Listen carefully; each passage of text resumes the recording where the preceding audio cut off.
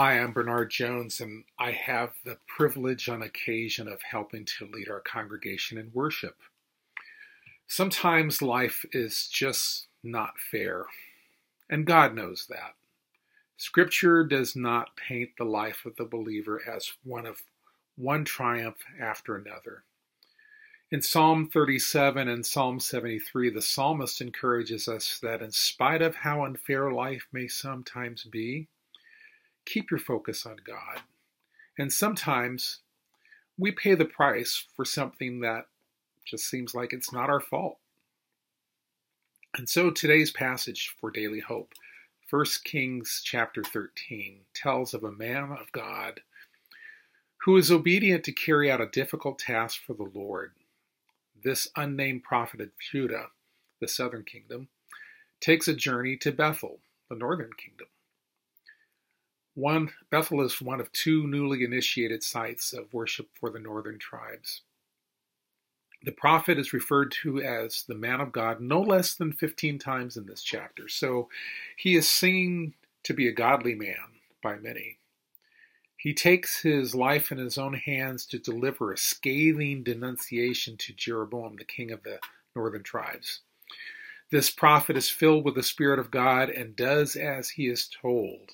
He performs signs and miracles and is obedient to the Lord until he is deceived by another prophet who declares that he also has heard from the Lord an instruction which cancels the original instruction to the prophet of Judah, the man of God. The faithful man is deceived by a less faithful man. This isn't right. This isn't fair. The man of God, though faithful to carry out his mission at great personal peril, would soon die as a result of distraction and deception. Life is not always fair. Often things happen to us that we just did not see coming. At times we are distracted, or worse, we are deceived. Someone intentionally sets out to derail us. As followers of Jesus Christ, we are not immune to distraction and deception. We read our Bibles and we pray, but the world is still full of distractions and deceit.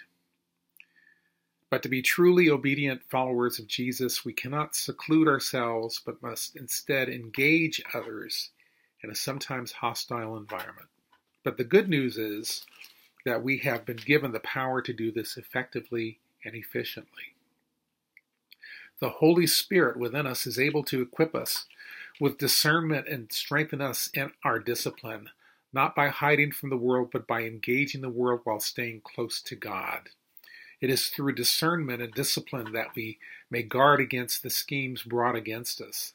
Hebrews 5:14 says, "But solid food," that is the advanced teaching of the Word of God, "is for the mature, who by constant use have trained themselves to distinguish good from evil."